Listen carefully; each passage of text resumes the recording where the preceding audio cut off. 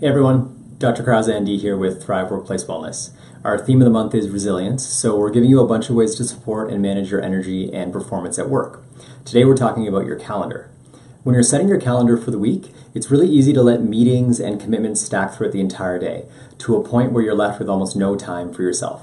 Make a point to actively schedule breaks, whether they're activity, mindfulness, or rest, to fill the gaps of what you need to do during the day. Make yourself a priority by actively blocking this time for yourself in the schedule. Otherwise, it's much less likely to happen. So take a look at your schedule today and block a 15-minute break for yourself in the day to support your self-care activities to make sure you can perform to your best throughout the day. Again, this is Dr. Andrew Krause from Thrive Workplace Wellness.